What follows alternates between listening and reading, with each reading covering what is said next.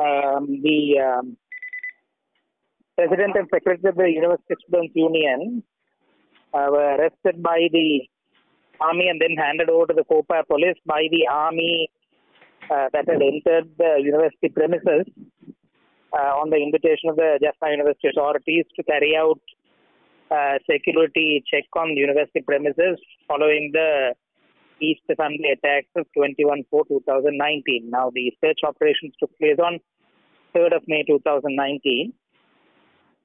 The students were arrested and then handed over to the Kopa police, following which they were charged under the PTA and produced before the magistrate that night itself at around 9:30 before the Jaffna magistrate, the Honorable Peter Paul. The Honorable Magistrate remanded the said President and Secretary of the Students' Union until the 16th of May 2019.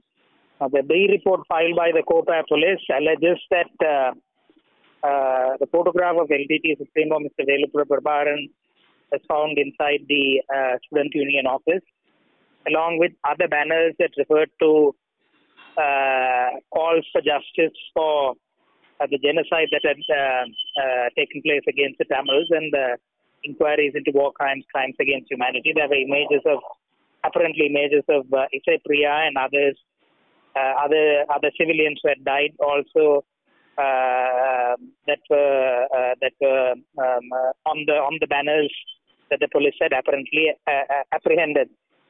The students were the sections referred to in the B report include section 21H and 21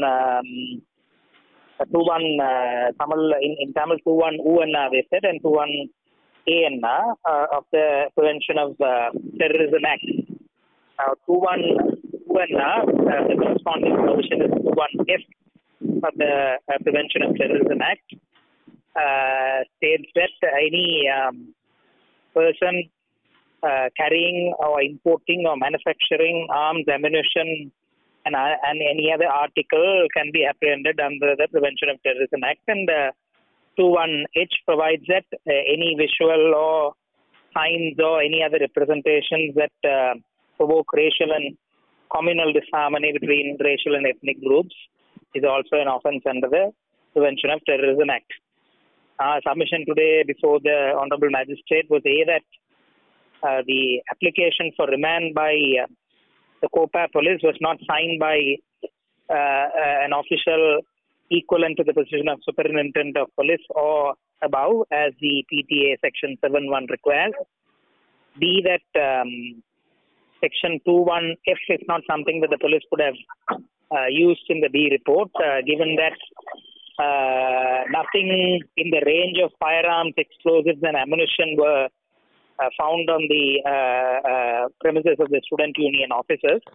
Argument was that the principle of justum generis, when applied, would mean that any other article cannot mean anything else that doesn't belong to the class of firearms, ammunition, so on and so forth.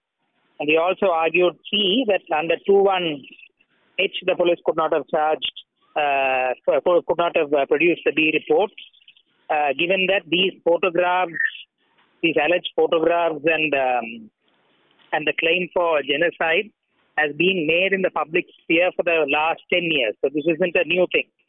So to argue then that communal or racial disharmony would occur because of the use of these banners, which are anyway, according to the police, even 5 or 6 years old, we said was baseless. We also added that the Government of Sri Lanka, by Resolution 31 in 2015, had accepted that crimes took place during the last years of the war had to be investigated, and hence that it was completely unacceptable that the police would argue that demanding for justice for crimes that took place during the war would tantamount to provoking racial and communal disharmony.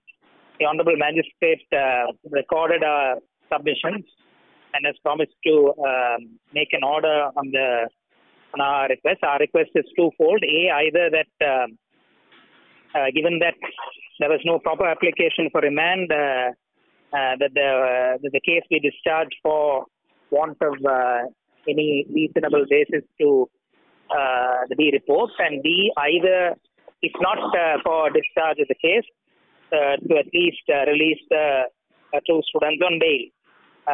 We are confident that the Honorable Magistrate will make the necessary order for at least bail when he delivers his order on the 8th of May 2009.